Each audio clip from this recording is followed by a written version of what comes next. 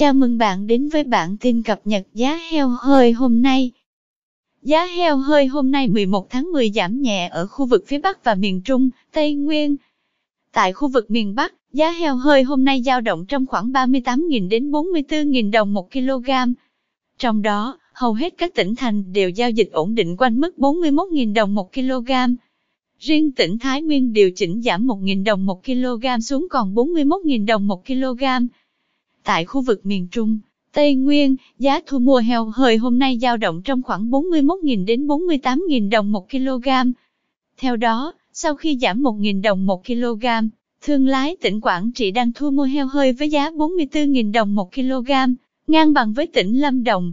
Mức giá thấp nhất ở thời điểm hiện tại là 41.000 đồng một kg, được ghi nhận tại Thanh Hóa và Nghệ An. Tại khu vực miền Nam, thị trường heo hơi thu mua hôm nay dao động trong khoảng 41.000 đến 44.000 đồng một kg. Trong đó, Cần Thơ hiện đang giao dịch với giá thấp nhất khu vực là 41.000 đồng một kg.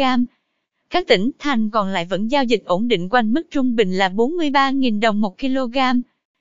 Cảm ơn bạn đã theo dõi bản tin cập nhật giá heo hơi hôm nay. Chúc bà con chăn nuôi một ngày mới tốt lành.